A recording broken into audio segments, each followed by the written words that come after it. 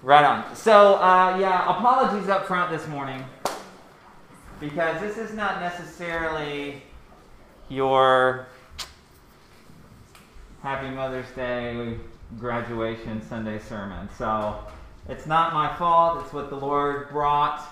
And, I'm just the vessel. I'm just the vessel. Oh, it's blame the Lord. And, it's not my... Blame it on the Lord. I didn't do it. So disclaimer there.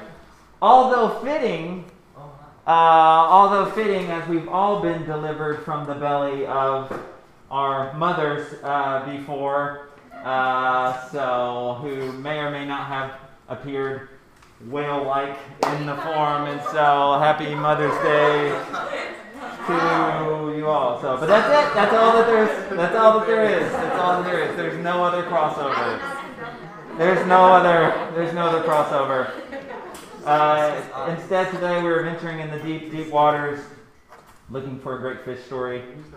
We're in the book of Jonah.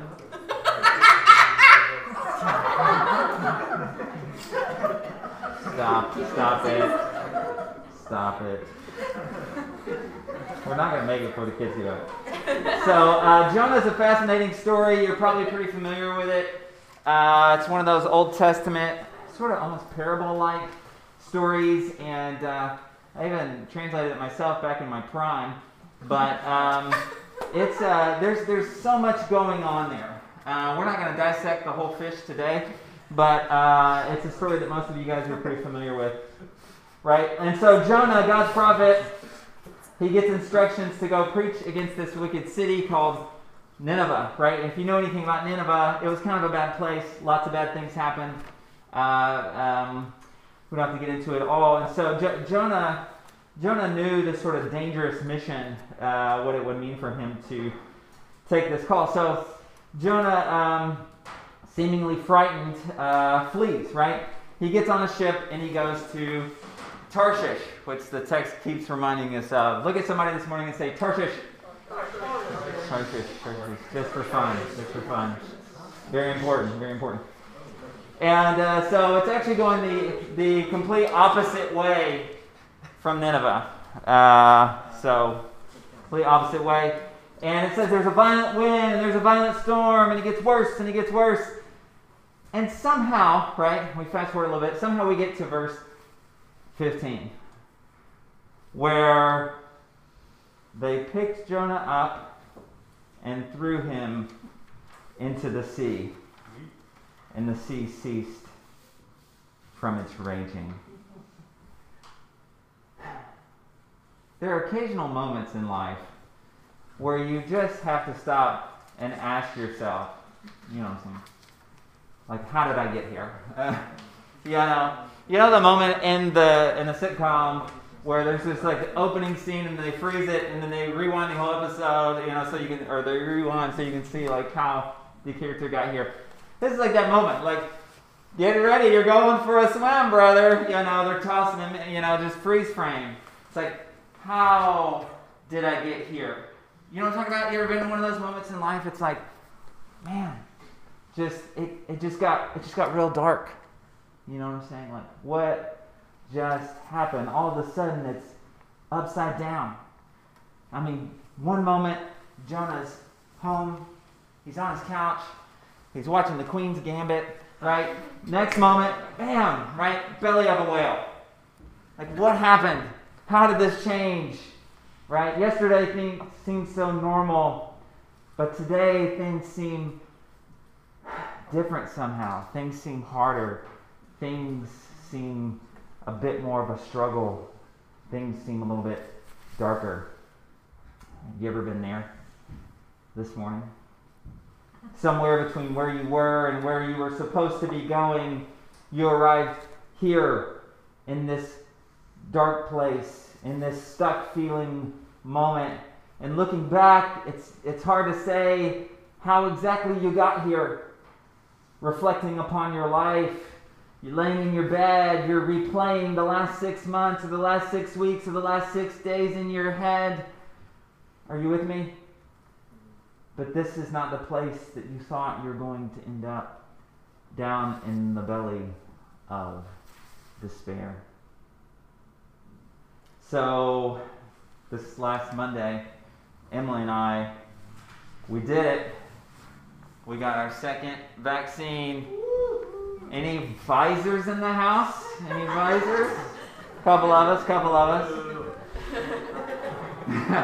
Get out of here, Modernas. Oh, we lost one. That's how churches split. So, yeah, and it affects everyone differently. But let me just tell you, it was pretty great at first, right? It's like having Bill Gates in your soul. You're feeling pretty good. But that quickly faded. And that night, bedtime came. And let me tell you guys, people say this as like a saying about their lives, but this actually happened to me. One of the worst nights of my life, or in the top 5. And I know it affects everyone differently, and you should get your vaccine and all, but man, glory, you've been there, you know what I'm saying? You're just, you're freezing, you're shaking uncontrollably. 30 minutes later, you're hot, you're sweating. I sweat for the next 36 hours, just sweat, and it was just, I didn't sleep at all. It was very miserable, right? Everyone's response is a little different, right? But mine was dark. It was oh man, it was just, it was really bad, and I got to this point in the middle of the night, and I'm just like, well, this is the end, you just, and it's dark, you're like, I don't know what time it is, it's been night for days, and you just get your cover, and you're just pulling them over your head, we're like, Emily will just find me here in the morning, dead, and that was just I was like, okay, well, right, just, there it is, belly of the well. Belly of the whale. The well. Yeah, and the funny thing about it, as I'm stewing in the middle of the night, is it almost also felt like this sort of physical metaphor for some of the other trials I've been going through lately. Almost like an embodiment of the struggle, you know what I mean? You ever had those? It's like a physical marker of all the other dark and tough moments, right here in the middle of the night, in the belly of the whale, down, down, down, which is actually what the text says, right? He goes down to Joppa and down into the ship and down into the sea, right? This is what happens. And you have to remember, for the ancient Hebrews, this wasn't just like a submarine cruise ship. This wasn't like an episode of Octonauts, right? But they actually viewed way down in the ocean. This was Sheol, right? This is what they call the abode of the dead. This is where the dead was, right? This is where Jonah went, down, down, down. I was recently reading a reflection from our millennial patron saint, Father Richard Rohr, and he was reflecting on the life of the Zen Buddhist monk Cloud Anchin Thomas. And if you know anything about the story, you read the reflection maybe. So Cloud, this monk, he had a lot of trauma from being a veteran of Vietnam in combat. And he says this, I want to read this to you guys. He says, I suffer from a disturbed sleep pattern that has been part of my life since a nighttime attack in Vietnam in 1967. Since that time, I haven't slept for more than 2 consecutive hours in any one night. My sleeplessness became a central symbol of my not all rightness, of my deepest fears that I would never be all right. Part of the reason I had difficulty sleeping was because of my night terrors. The sounds of artillery that isn't there firing in the distance, of helicopters on assault, that special look of everything illuminated by artificial light, the sound of small arms fire, of the wounded screaming for a medic. For me, this is what rises up out of the silence that is special tonight. So I hate the sun going down. I fought and struggled with my inability to sleep. And the more I fought, the more difficult the nights became. So I turned to alcohol and drugs for relief, but my suffering just got worse. He goes on to say, some years after getting sober, I was standing at the kitchen window in my cottage washing dishes. And above the sink was a window through which I could see a row of 50-foot tall pine trees that line the driveway. And that day, as I did the dishes, I was watching a squirrel, busy doing whatever it is squirrels do.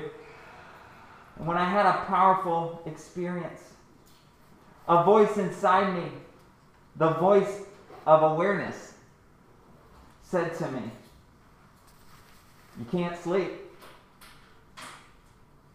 So now what?" I began to laugh. It was a moment of complete acceptance. I finally understood that I just was how I was.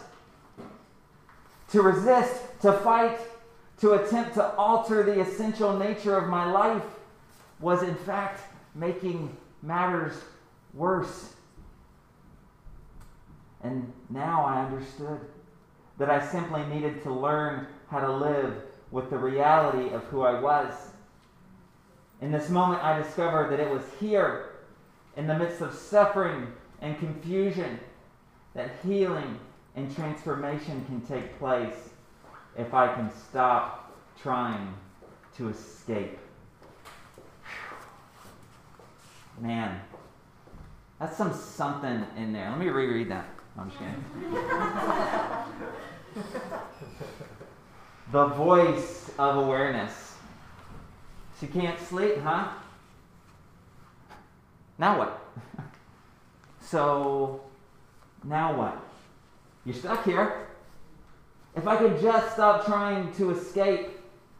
Isn't that fascinating? He says in his acceptance of who he was, the brokenness, all of it, that he somehow found his way forward, found his healing.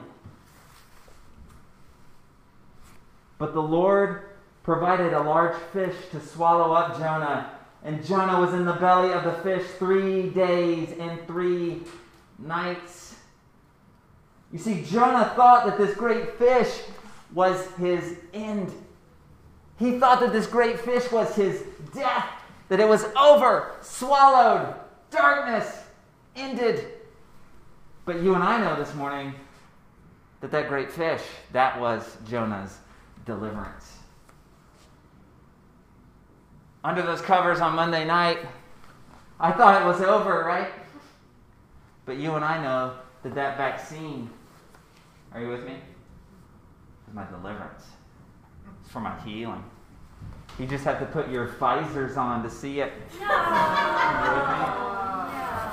I'm just seeing if you guys are awake. Seeing if you guys are awake. Stop it. I'm a dad. Father's Day is coming. So mine was on, so I couldn't see what you did. Oh, yeah. You didn't understand. What struggle? What struggle this morning? Where's the fight for you? Within, without? What have you spent countless hours today wrestling with?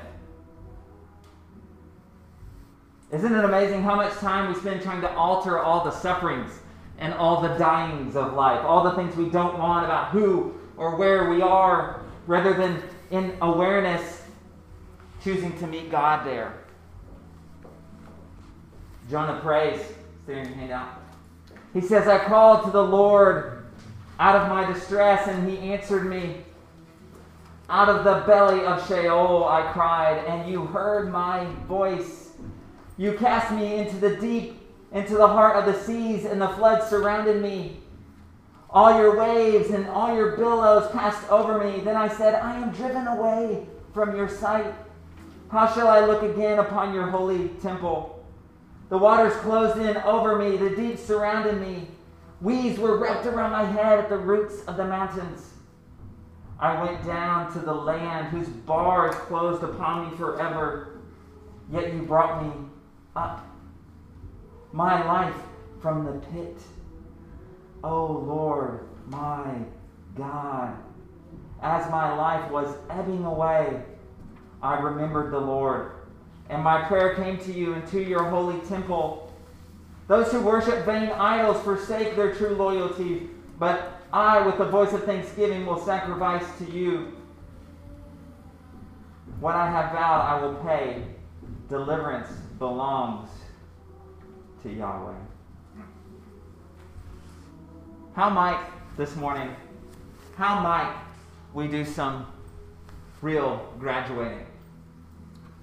To face our own sorrows and our own wounds, instead of spending our lives projecting them out into the world, projecting these dark corners out into the world.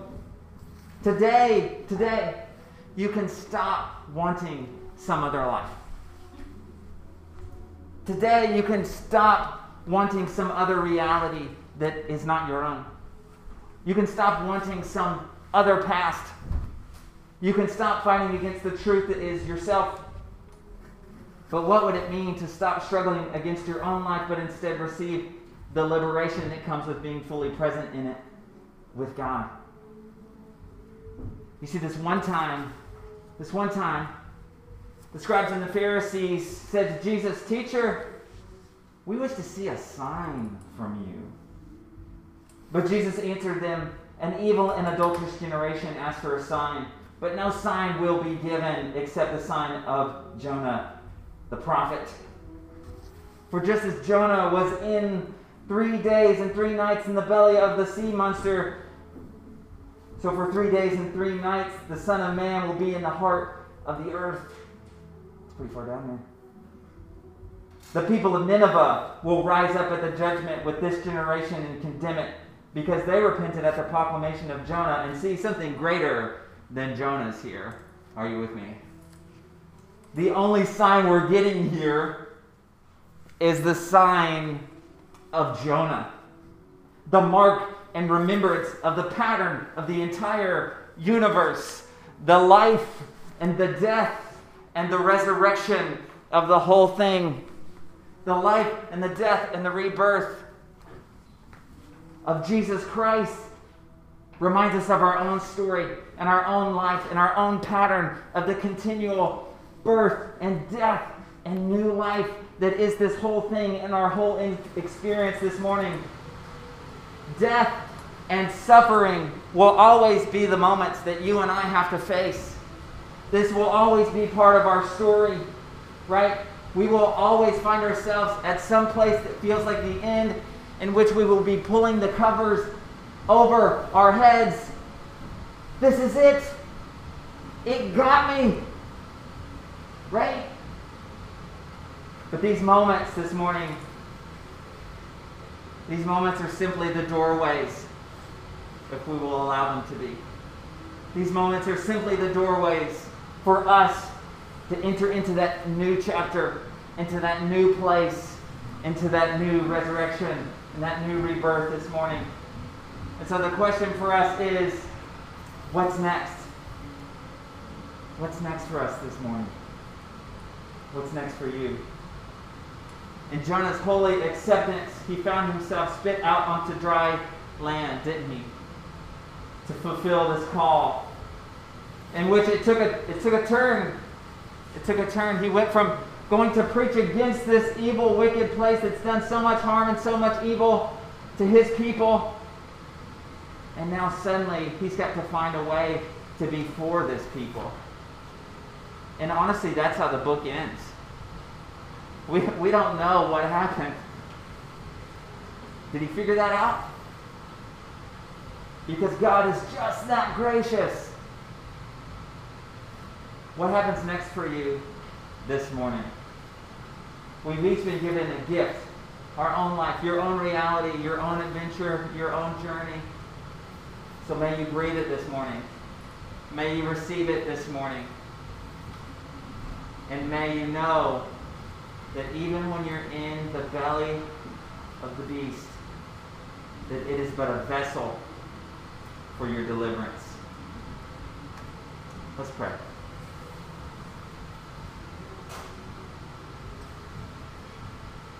Lord God, here we are this morning, dipping our toes into this text, remembering you as God our Father and yet God our Mother, and who we are created to be. Lord, and as our children enter this morning, we are reminded that we are all your children and that you are here once again, delivering us into new life. In your name we pray. Amen.